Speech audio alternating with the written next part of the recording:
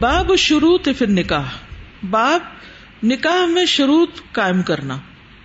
ٹھیک ہے، یعنی مشروط نکاح، یعنی نکاح کے وقت کچھ شرطیں رکھنا. کیا یہ جائز ہے؟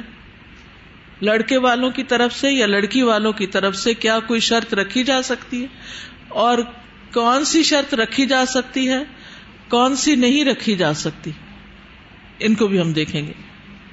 وقال عمر، اور حضرت عمر نے کہا، مقاطع الحقوق، قطع کرنا یعنی پورا کرنا حقوق کا، عند الشروط، شروط کے وقت، یعنی حق کا پورا کرنا اسی وقت ہوگا جب شرط پوری کی جائے. وقال المسور بن مخرمہ، مسور بن مخرمہ کہتے ہیں، سمعت النبی صلی اللہ علیہ وسلم ذکر سحرا لہ، کہتے میں نے سنا نبی صلی اللہ علیہ وسلم اپنے داماد کا ذکر کر رہے تھے. فاثنى علیہ، آپ نے اس کی تعریف کی، فی مصاہرتہ، اس کی دامادی کے رشتے میں، یعنی اس کی بہترین دامادی کی. فاحسن، یعنی اس کی تعریف کی، پھر اس کی اچھائی بیان کی. قال حدثنی فصدقنی، آپ نے فرمایا اس نے مجھ سے بات کہی پھر اسے سچ کر دکھایا. ووعدنی فوفى لی، اور اس نے مجھ سے وعدہ کیا پھر اس کو پورا کر دکھایا. آپ کا اشارہ ہے ابو العاص کی طرف، جو آپ کے داماد تھے، حضرت زینب کے شوہر. ٹھیک ہے، تو امام بخاری نے یہاں باب الشروط قائم کیا ہے، اور یہاں ان کی مراد نکاح کے وقت شرائط لگانا ہے. نکاح کے وقت 3 قسم کی شرائط لگائی جاتی. ٹھیک ہے، نمبر 1، وہ شرطیں جن کو پورا کرنا ضروری ہے. مثلا اگر کوئی یہ شرط رکھتا ہے کہ خاوند اپنی بیوی کے ساتھ حسن سلوک کا معاملہ کرے گا، حسن معاشرت کا معاملہ کرے گا، تو ایسی شرط پوری کرنی چاہیے. یعنی اگر ایک باپ کہتا ہے اپنے داماد کو کہ میں تمہیں اپنی بیٹی دیتا ہوں اس شرط پر کہ تم اس کے ساتھ اچھا سلوک کرو گے، تو داماد کو یہ شرط پوری کرنی ہوگی. اور وہ اس کا اگر وعدہ کر لیتا ہے کہ ہاں میں بالکل کروں گا. پتہ نہیں آپ نے کبھی ایسا منظر دیکھا ہے کہ نہیں، جب رخصتی ہو رہی ہوتی نا لڑکی کی، تو ایک طرف دینے والے کھڑے ہوتے ہیں، ایک طرف لینے والے کھڑے ہوتے ہیں. ادھر لڑکی کی ماں ہے، ادھر لڑکے کی ماں ہے، ادھر لڑکی کی بہن ہے، ادھر اس کی بہن ہے. تو بڑا عجیب منظر ہوتا ہے، ایموشنل بھی ہوتا ہے، اور اس وقت کی باتیں بھی بڑی عجیب و غریب ہوتی ہیں. تو کچھ مجھے ایسے ہی سین یاد آ رہے ہیں کہ جس میں ماں یا دادی یا نانی بہت ساس کو تاکید کر رہے ہوتے ہیں کہ ہماری بیٹی کو تتی ہوا بھی نہ لگے، اور اس کے ساتھ کبھی زیادتی نہ کرنا، ایسا نہ کرنا، ویسا نہ کرنا. اور وہ بھی کہتے ہیں آپ کو ہمیشہ اس کی طرف سے ٹھنڈی ہوائیں آتی رہیں گی. اور بڑے بڑے وعدے کیے جاتے ہیں اس وقت، لیکن بعد میں پھر درگت بھی بنائی جاتی ہے. تو بہرحال کچھ شرائط ایسی ہیں کہ جن کا پورا کرنا ضروری ہے. اچھا، کچھ شرائط ایسی ہیں کہ جن کو پورا نہیں کیا جائے گا. مثلا کوئی عورت یا اس کے والدین یہ شرط رکھیں کہ ہم اپنی بیٹی کا نکاح تم سے کرتے ہیں بشرطے کہ تم اپنی پہلی بیوی کو طلاق دے دو. اس شرط پہ کریں گے کہ پہلی بیوی کو طلاق دو، تو یہ شرط پوری کرنی ضروری نہیں. کیوں؟ اس لیے کہ اس میں پہلی بیوی کا حق مارا جاتا ہے، اس کی حق تلفی ہے. کچھ تیسرے درجے کی وہ شرائط ہیں جن کے پورا کرنے میں اختلاف ہے. مثلا خاوند کسی دوسری عورت سے شادی نہیں کرے گا، تو بعض کہتے ہیں کہ اس کو پورا کرنا ہوگا، اور بعض کہتے ہیں کہ نہیں، کیونکہ یہ کتاب و سنت کے خلاف ہے. تو خلاصہ یہ ہے کہ جو شرائط کتاب و سنت کے خلاف نہ ہو ان کا پورا کرنا ضروری ہے. ٹھیک ہے، اور جو شرائط ناجائز ہو، حرام ہو، ان کا پورا کرنا ضروری نہیں. دوسری بات جو یہاں کی گئی ہے وہ یہ کہ نبی صلی اللہ علیہ وسلم نے اپنے داماد کی تعریف کی اور اس کی سچائی اور وعدے کو پورا کرنے کی صفت کی. اور یہ ایک خاص موقع کی طرف اشارہ ہے. اگر آپ کو یاد ہو، کون سا موقع تھا؟ غزوہ بدر کے بعد کا موقع تھا، جب رسول اللہ صلی اللہ علیہ وسلم نے غزوہ بدر میں پکڑے جانے والے مکہ کے جو فوج تھی، اس کے جو لوگ پکڑے گئے تھے ان کا فدیہ آپ لے رہے تھے، اور فدیہ لے کر ان کو رہا کر رہے تھے. اور اس موقع پر آپ نے ابو العاص کو اس شرط پر رہا کیا تھا کہ وہ واپس جا کر حضرت زینب کو جو مسلمان تھی آپ صلی اللہ علیہ وسلم کی بیٹی ان کو مدینہ بھیج دے گا. تو آپ صلی اللہ علیہ وسلم نے اسی کے متعلق فرمایا کہ اس نے جو وعدہ کیا سچا کیا اور جو بات کی اس نے سچ کر دکھائی. حدثنا ابو الولید ہشام ابن عبد الملک حدثنا لیث عن یزید ابن ابی حبیب عن ابی الخیر عن عقبۃ عن النبی صلی اللہ علیہ وسلم قال نبی صلی اللہ علیہ وسلم نے فرمایا احق ما اوفیتم من الشروط سب سے زیادہ حقدار جو تم پورا کرو شرائط میں سے ان توفو کہ تم وفا کرو ساتھ اس کے یعنی وفا کرو اس کو مستحللتم بہ الفروج جن سے تم نے شرمگاہوں کو حلال کیا. یعنی مراد اس سے یہ ہے کہ نکاح کے وقت رکھی گئی شرائط کا پورا کرنا لازم ہے ایز لانگ ایز وہ کتاب و سنت کے مطابق ہو. یعنی خلاصہ اس جملے کا یہ ہے کہ سب سے زیادہ جن شرائط کو پورا کرنے کا حق ہے وہ ہیں کہ جن کے ذریعے تم شرمگاہوں کو حلال کرتے ہو یعنی نکاح کرتے ہو. مثلا اس طرح کی شرائط بھی رکھی جا سکتی ہیں کہ ہم اپنی بیٹی کو دوسرے ملک نہیں بھیجیں گے, یہیں رہنا ہوگا, یا ہمارے گھر رہنا ہوگا. بعض اوقات لڑکی ایک ہی ہوتی ہے اور گھر داماد بنانا چاہتے ہیں تو کوئی حرج نہیں, یا یہ کہ وہ خرچہ لکھواتے ہیں پر منتھ اتنا دے گا یا گھر میں میڈ کا بندوبست کرے گا. تو ایسی شرائط کا شوہر پر پورا کرنا لازم ہے. بصورت دیگر وہ شکایت کر سکتی ہے حاکم وقت سے, وہ دعویٰ دائر کر سکتی ہے, عدالت کے ذریعے وہ حق حاصل کر سکتی ہے, لیکن کوئی بھی شرط کتاب و سنت کے خلاف نہیں پوری کی جائے گی. مثلا کوئی عورت یہ کہے کہ میں شادی تو اس سے کرتی ہوں لیکن یہ مجھ سے کوئی جسمانی تعلق قائم نہیں کرے گا, میں اس کا حق ادا نہیں کروں, تو شادی کا کیا مقصد ہے؟ قرآن مجید میں آتا ہے یا ایھا الذین آمنوا اوفوا بالعقود, اے لوگو جو ایمان لائے ہو عہد پورے کرو, لیکن وہ شرائط نہیں کہ جو کتاب و سنت سے ثابت نہ ہو. رسول اللہ صلی اللہ علیہ وسلم نے ایک مرتبہ ممبر پر کھڑے ہو کر فرمایا لوگوں کو کیا ہو گیا ہے کہ وہ معاملات میں ایسی شرطیں رکھتے ہیں جو کتاب اللہ میں نہیں ہیں. ٹھیک ہے, جو شخص بھی کوئی شرط لگائے جو کتاب اللہ کے مناسب نہیں تو اس کی کوئی حیثیت نہیں ہوگی. یہ صحیح بخاری کی حدیث ہے. خواہ وہ ایسی 100 شرطیں لگا لے وَإِنِ اشْتَرَطَ مِئَةَ مَرَّةٍ. ٹھیک ہے. حضرت عمر رضی اللہ عنہ سے ایک واقعہ ثابت ہے کہ انہوں نے جائز شرط کے حق میں فیصلہ دیا تھا. ارواء الغلیل ایک کتاب ہے, اس میں اثرم روایت کرتے ہیں کہ ایک آدمی نے ایک عورت سے شادی کی اور اس عورت نے اپنے گھر میں رہنے کی اس سے شرط رکھی. ٹھیک ہے, کیا تھا؟ آدمی نے عورت سے شادی کی اور اس عورت نے اپنے گھر میں رہنے کی اس سے شرط رکھی کہ میں اپنے گھر سے نہیں جاؤں گی, ادھر ہی رہوں گی. یعنی مرد عورت کے گھر میں رہے گا, گھر داماد بنے گا.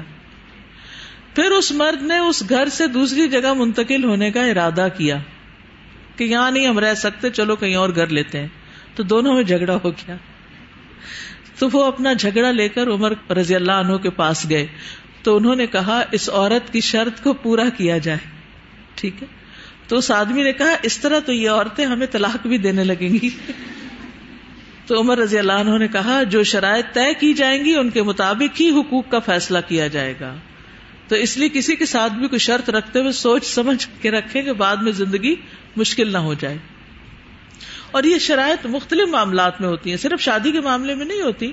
آپ کسی کو امپلائی رکھ رہے ہیں, جیسے آپ جاب کرتے ہیں کہیں پر, تو کچھ کنڈیشنز ہوتی ہیں, کچھ رولز اینڈ ریگولیشنز ہوتے ہیں, آپ ان پہ سائن کرتے ہیں, پھر بعد میں آپ کو ان کا پابند ہونا ہوتا ہے. جی آپ جی ریٹن فارم میں آئے تو زیادہ بہتر ہے. ویسے تو مومن کی تو زبان بھی لکھی بات کی طرح ہوتی ہے, لیکن یہ کہ انسان بھول سکتا ہے, تو اگر اہم چیزیں ہیں تو وہ لکھی ہونی چاہیے. اور ہمارے ہاں تو نکاح نامہ جو ہے وہ لکھا ہوا ہوتا ہے اور بہت ضروری ہوتا ہے, کیونکہ جیسے اب سعودی ویزا کے لیے بعض اوقات وہ نکاح نامہ مانگتے ہیں, تو لکھا ہوا ہونا چاہیے. زبانی کلامی نکاح کی کوئی حیثیت نہیں ہوتی, یعنی شرعی لحاظ سے تو ہے لیکن قانونی لحاظ سے مشکلات ہوتی ہیں اس میں. پھر اور دوسرے ملکوں میں بھی نکاح باقاعدہ رجسٹر کیا جاتا ہے. جو رجسٹرڈ شادیاں نہیں ہوتی اس میں پھر لوگ ڈنڈی مار جاتے ہیں. السلام علیکم ورحمۃ اللہ. اس چیز کو پھر ایکسپلائٹ بھی کیا جاتا ہے, جیسے کچھ لڑکیوں کے والدین یہ شرط رکھوا دیتے ہیں کہ ہماری بیٹی کچن میں نہیں جائے گی اور گھر کا کام نہیں کرے گی, تو پھر اس طرح پھر اس وقت سسرال والے سوچ سمجھ کے رشتہ قبول کریں, ورنہ ایک دفعہ کہ چلو کوئی نہیں کر لیں جو کہتے ہیں, وہ آئے گی ہمارے پاس تو دیکھا جائے گا, یہ دھوکا ہوگا, یہ نہیں ہونا چاہیے. اسی وقت کہیں بھائی یہ ہم سے مشکل ہوگا کیونکہ ہمارے گھر کے حالات اجازت نہیں دیتے کہ ہم اتنے سرونٹس اویلیبل کریں. استاذہ ایک سوال ہے کہ نکاح نامہ میں جو مہر لکھا جاتا ہے معجل اور مؤجل دو لکھے جاتے ہیں نا, ایک جو اسی وقت اور ایک ڈیلے جو ہے, تو جو ڈیلے والا ہے اس میں اکثر اس طرح کا مہر لکھا جاتا ہے جو بہت زیادہ ہے یا ایسی جائیدادیں یا زمینیں, اس کا مقصد یہ ہوتا ہے کہ طلاق دینے میں ایک رکاوٹ رہے, کہ مشکل بنا دیا جائے اس کو. اور ایک سوال یہ ہے استاذہ کہ اگر مثلا کسی کا ایسا مہر ہو گیا جو کہ نہیں ہونا چاہیے تھا, تو کیا بعد میں اس میں کوئی تبدیلی کی جا سکتی ہے؟ جی کی جا سکتی ہے, عورت معاف کر سکتی ہے, آدھا کر سکتی ہے, چوتھا حصہ کر سکتی, کوئی مسئلہ نہیں. ٹھیک جی. آپ ہم نے پہلی جو حدیث پڑھی ہے اس باب میں, اس میں ہم نے پڑھا کہ انہوں نے اپنے داماد کی تعریف کی ہے. تو میں نے یہ بات نوٹس کیا ہے کہ اس طرح کے ریلیشنز میں جب گھر میں تعریف کی جائے, ایکنالج کیا جائے, تو بہت سکون سا ایک گھر میں رہتا ہے, بہت اعتماد پیدا ہوتا ہے, اور ٹرسٹ بلڈ ہوتا ہے. دیکھیے ریلیشن شپ وہیں اچھا ہو سکتا ہے جہاں ٹرسٹ ہوتا ہے. جو لوگ اعتماد نہیں کرتے دوسروں پر, وہاں پر ان کے تعلقات آپس میں اچھے نہیں ہوتے. بعض اوقات دوسرے کے روب کی وجہ سے مجبوراً زور زبردستی سے اب بات مان لیتے ہیں, لیکن محبت نہیں ہوتی وہاں. اس طرح ریلیشنز گرو کرتے ہیں. انیشلی بے شک اتنی وہ نہیں بھی تھی, مگر گروتھ آتی ہے. اور آلٹرنیٹ ایک کلچر ہوتا ہے جدھر ٹیکن فار گرانٹیڈ کرتے ہیں ہر چیز کو اور اس کو اکنالج نہیں کرتے, تو پھر وہ ریگریسو ریلیشن ہوتا ہے, اس میں اور گروتھ نہیں آتی. اور اگلی حدیث میں ہم نے جو پڑھا کہ شرط پوری کرنی چاہیے جو شادی کے وقت رکھی جائے, تو میں نے ایک اور چیز نوٹس کیا ہے کہ اس کو پورا کرنے کے لیے نیت ہونا بہت ضروری ہے. شرط پوری کرنے کی نیت کرنا, کبھی کبھار ایکسپلیسٹلی نہیں کہتے کہ ہم یہ نہیں تمہیں کرنے دیں گے یا نہیں کر رہے, مگر سچویشنز ایسی کریٹ کر دیتے ہیں کہ وہ بندہ جو شرط رکھی گئی تھی وہ اپنی نہ کر سک رہا ہو وہ چیز. تو نیت ہونی ضروری ہے اس شرط کو پورا کرنے دینے کی. استاذہ جی میں نے یہ سوال کرنا تھا کہ اگر زندگی میں بعد میں عورت اپنے اس حق سے دستبردار ہو جائے اس شرط سے, اور اس کے پیرنٹس اس بات کو نہ مان رہے ہوں, تو پھر سچویشن کیا ہوگی؟ پیرنٹس کہیں کہ نہیں یہ شرط ہم نے رکھی تھی تو ہونا ہے, یہ میاں بیوی کے درمیان معاملہ ہوگا. ٹھیک ہے. السلام علیکم. میں بھی ایک بات پوچھنا چاہ رہی ہوں, اگر یہ ریٹرن نہ ہو لیکن شرط ہو, جیسے کسی ایریا میں مخصوص کوئی ایریا وہاں پہ یہ نہیں جائے گی, جیسے کوئی دیہات وغیرہ ہوتا ہے نا, مطلب اس کو شہر میں ہی رکھیں گے لیکن ریٹرن نہیں ہے, تو اس کی کوئی ویلیو ہے؟ بالکل اس کی بھی ویلیو ہے, لیکن اس پہ کوئی گواہ ہونا چاہیے. استاذہ میں یہ دیکھ رہی تھی کہ ابو العاص کی جب نبی صلی اللہ علیہ وسلم نے تعریف کی ہے تو وہ اس وقت مسلمان نہیں تھے, تو انہوں نے ایک نان مسلم کی تعریف کی اور اس وقت ان کے داماد تھے. تو ہم یوزلی اگر کبھی کوئی نان مسلم ہے یا کچھ بھی تو ان کی اس طرح کی چیزوں کو اکنالج نہیں کرتے, اور اس وقت داماد تھے اور پھر بھی انہوں نے اکنالج کیا اس چیز کو. بالکل تو اکنالجمنٹ ضروری ہے. ان رشتوں کی عام طور پر کم ہی اکنالجمنٹ ہوتی ہے, گلے شکوے بہت ہوتے ہیں. السلام علیکم. میں نے یہ پوچھنا تھا کہ جو ارننگ گرلز ہوتی ہے نا, جو خود کماتی ہے, ان کی شادی کے وقت یہ شرط رکھی جاتی ہے کہ یہ اپنی جو سیلری ہے وہ سسرال والوں کو دیں گی, تو یہ شرط جائز ہے یا کیا ہے؟ اگر لڑکی اگری کرے تو ٹھیک ہے, اگر نہیں کرتی تو نہیں. اور حق مہر کے بارے میں پوچھنا تھا کہ سنی ہوئی بات ہے یہ کہ کوئی شاعر تھا اور اس کی غزلوں کی کوئی کتاب آ رہی تھی, تو اس نے مہر میں وہ اپنی بیوی کو دے دی, تو یہ ایک حرام چیز ہو گئی نا. غزلیں تو وہ ہوتی ہیں, تو وہ کتاب اس نے حق مہر میں دے دی, تو کیا نکاح ہو گیا؟ بیوی کے لیے لکھی ہوں.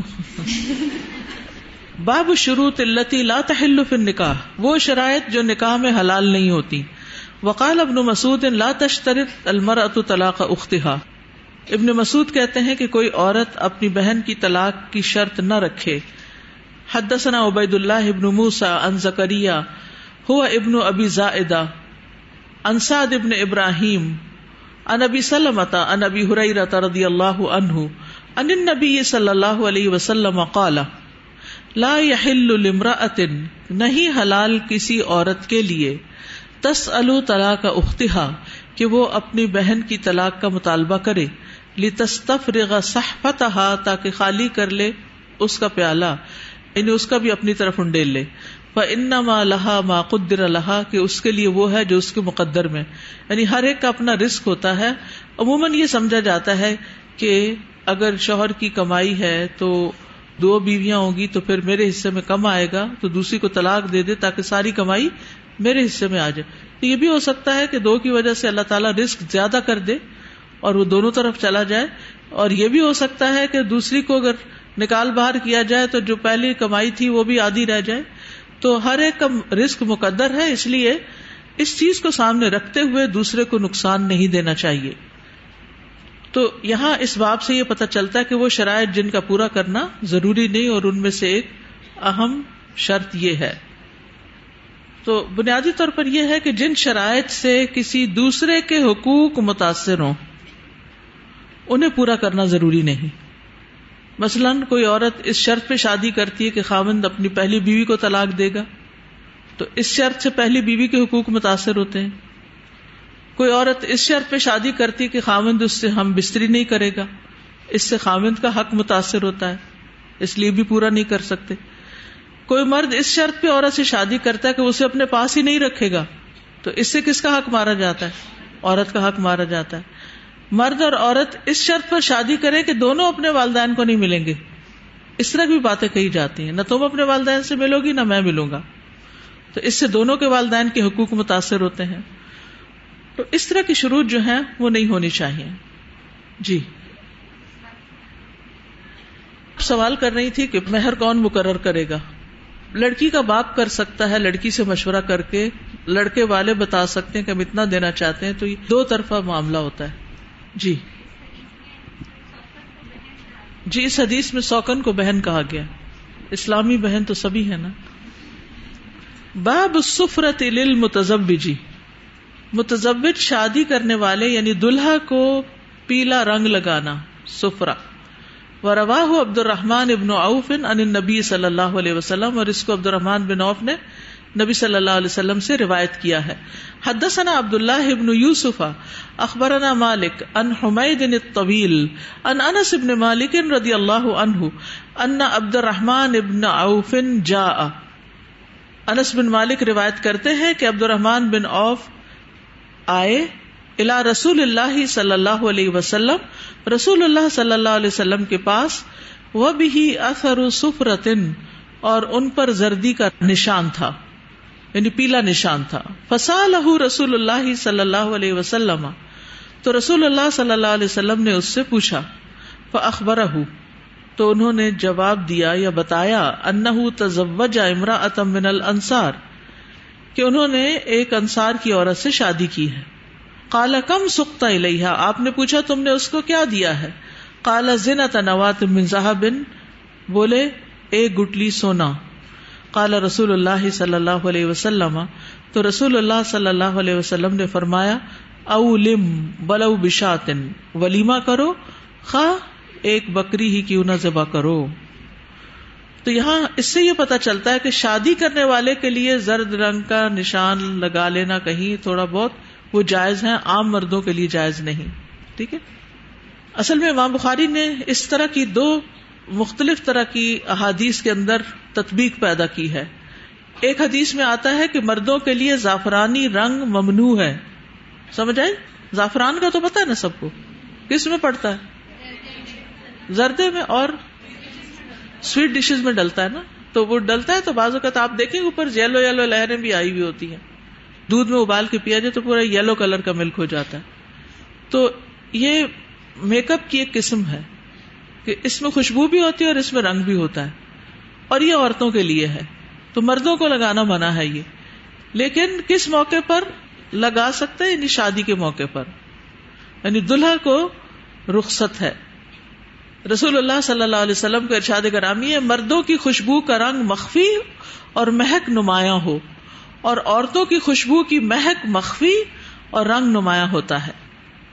لیکن جس کی نئی شادی ہو اس کے لیے رنگدار خوشبو کے استعمال کی اجازت ہے تاکہ نکاح کا اعلان ہو، اس رنگ سے پتہ چلے گا اس کی شادی ہوگی.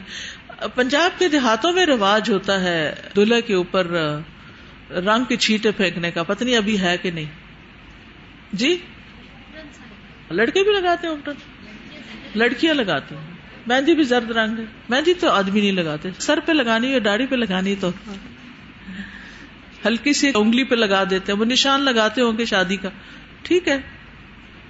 تو وہ جو حدیث ہے نا وہ صحیح بخاری ہی کی ہے. حضرت انس کہتے ہیں کہ نبی صلی اللہ علیہ وسلم نے مردوں کو زعفرانی رنگ استعمال کرنے سے منع فرمایا, لیکن یہاں عبد الرحمن بن عوف کو کچھ نہیں کہا. حالانکہ ایک دوسرے موقع پر ایک شخص نے زعفران کا رنگ استعمال کیا تو آپ نے اس کے سلام کا جواب نہیں دیا. عمار بن یاسر کہتے ہیں میں سفر سے واپس آیا, رات کو اپنے گھر والوں کے ہاں پہنچا جبکہ میرے ہاتھ پھٹ چکے تھے, تو انہوں نے مجھے زعفران لگا دی, یعنی علاج کے طور پر.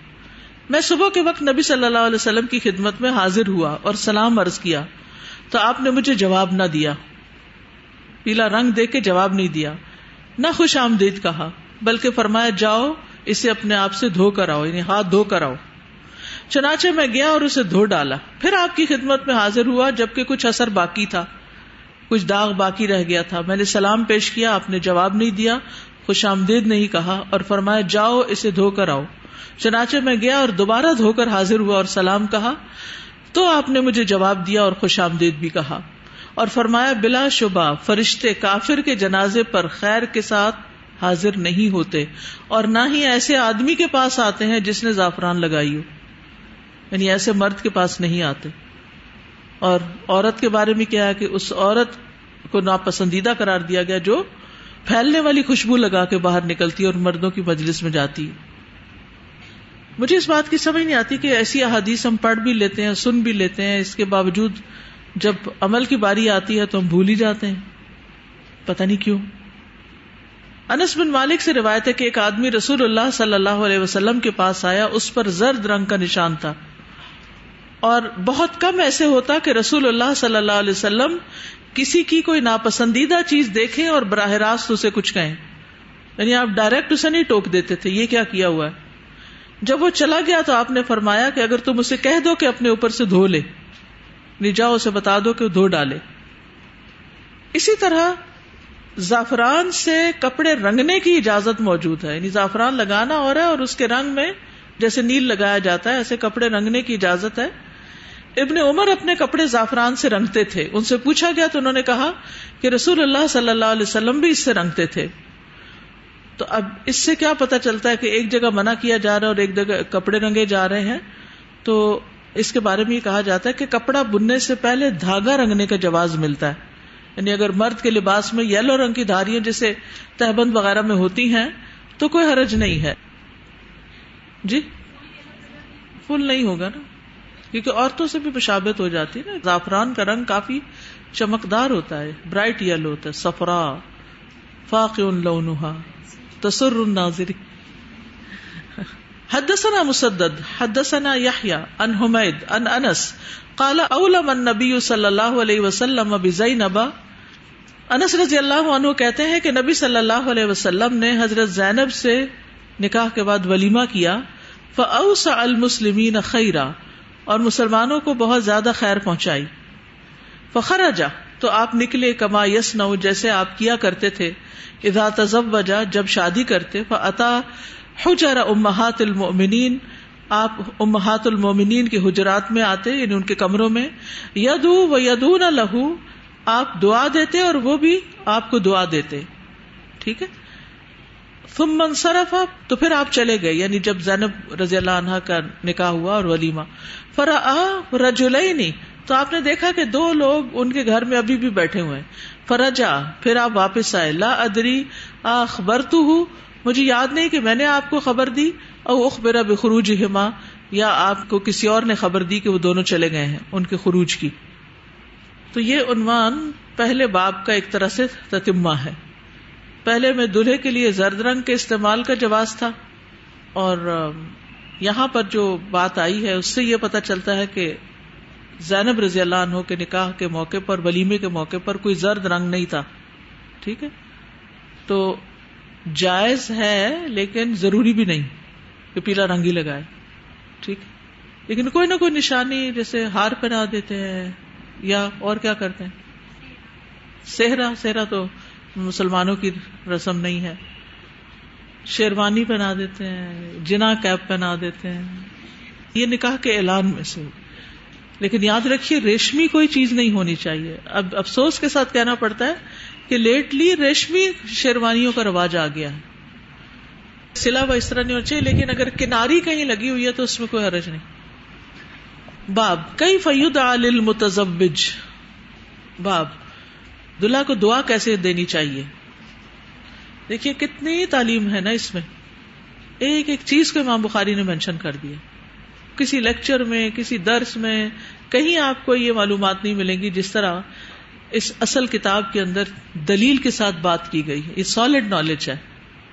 حدثنا سلیمان بن حرب حدثنا حماد وهو ابن زید عن ثابت عن انس رضی اللہ عنہ ان النبی صلی اللہ علیہ وسلم رأى على عبد الرحمن بن عوف اثر صفرۃ، کہ آپ صلی اللہ علیہ وسلم نے عبد الرحمن بن عوف پر زرد رنگ کا نشان دیکھا. قال ما هذا، پوچھا یہ کیا ہے. قال انی تزوجت امرأۃ، وہ بولے کہ میں نے ایک عورت سے شادی کی ہے. علی وزن نواۃ من ذهب، ایک گٹلی سونے کے عوض. قال بارک اللہ لک، فرمایا اللہ تمہیں برکت دے. اولم ولو بشات، ولیمہ کرو خواہ ایک بکری ہی کیوں نہ ہو. اصل میں دور جاہلیت میں شادی کرنے والے کے لیے ایک دعا ہوتی تھی، بالرفاء والبنین، کہ آپ کے درمیان اتفاق رہے اور آپ کے بیٹے پیدا ہوں. ٹھیک ہے. عبداللہ بن محمد بن عقیل کہتے ہیں کہ جب عقیل بن ابی طالب کی شادی ہوئی اور وہ ہمارے پاس آئے تو ہم نے مبارک دیتے ہوئے ان سے کہا بالرفاء والبنین. انہوں نے فرمایا ٹھہرو، یہ نہ کہو، نبی صلی اللہ علیہ وسلم نے ہمیں اس سے منع کیا ہے. ٹھیک ہے. اور یہ کہنے کا حکم دیا ہے بارک اللہ لہا فیکا وبارک لک فیہا، اللہ تم میں برکت پیدا فرمائے اور تمہیں اپنی بیوی کے لیے مبارک فرمائے. یعنی وہ تمہارے لیے بابرکت ہو، تم اس کے لیے بابرکت ہو. چونکہ دور جاہلیت کی دعا میں اللہ کا نام نہیں تھا اور اس میں بیٹیوں سے جو بغض تھا وہ بھی جھلک رہا تھا. یعنی آپ خود سوچیں کہ کوئی لڑکی کو یہ دعا دے رہا ہے کہ تمہارے بیٹے پیدا ہوں، تو کہ یعنی کہ پھر میری کیا حیثیت ہے. لیکن عورتوں کو بھی بیٹے زیادہ ہی پسند ہوتے ہیں، یہ بھی ایک مسئلہ ہے. یاد رکھیے جب تک آپ خود کو خود ویلیو نہیں دے، خود کو ویلیو دینے کا مطلب تکبر کرنا نہیں ہوتا، لیکن جو نعمتیں اللہ نے دی ہیں ان کی قدر کرنا، ان کا شکر ادا کرنا، ان کو ویلیو کرنا کہ اللہ نے مجھے دیا ہے، اللہ نے مجھے علم دیا، اللہ نے مجھے علم کے مواقع دیے، اللہ نے مجھے رزق دیا، اللہ نے مجھے عزت دی. جو یہ شکر ہے نا، یہ کانفیڈینس لاتا ہے انسان کے اندر. اب کوئی لڑکی اسی پر روتی جلتی کڑتی رہے میں لڑکی کیوں ہوں، تو اس کے اندر خاک کا کانفیڈینس ہوگا. کون ڈالے گا اس کے اندر کانفیڈینس؟ کوئی بھی نہیں.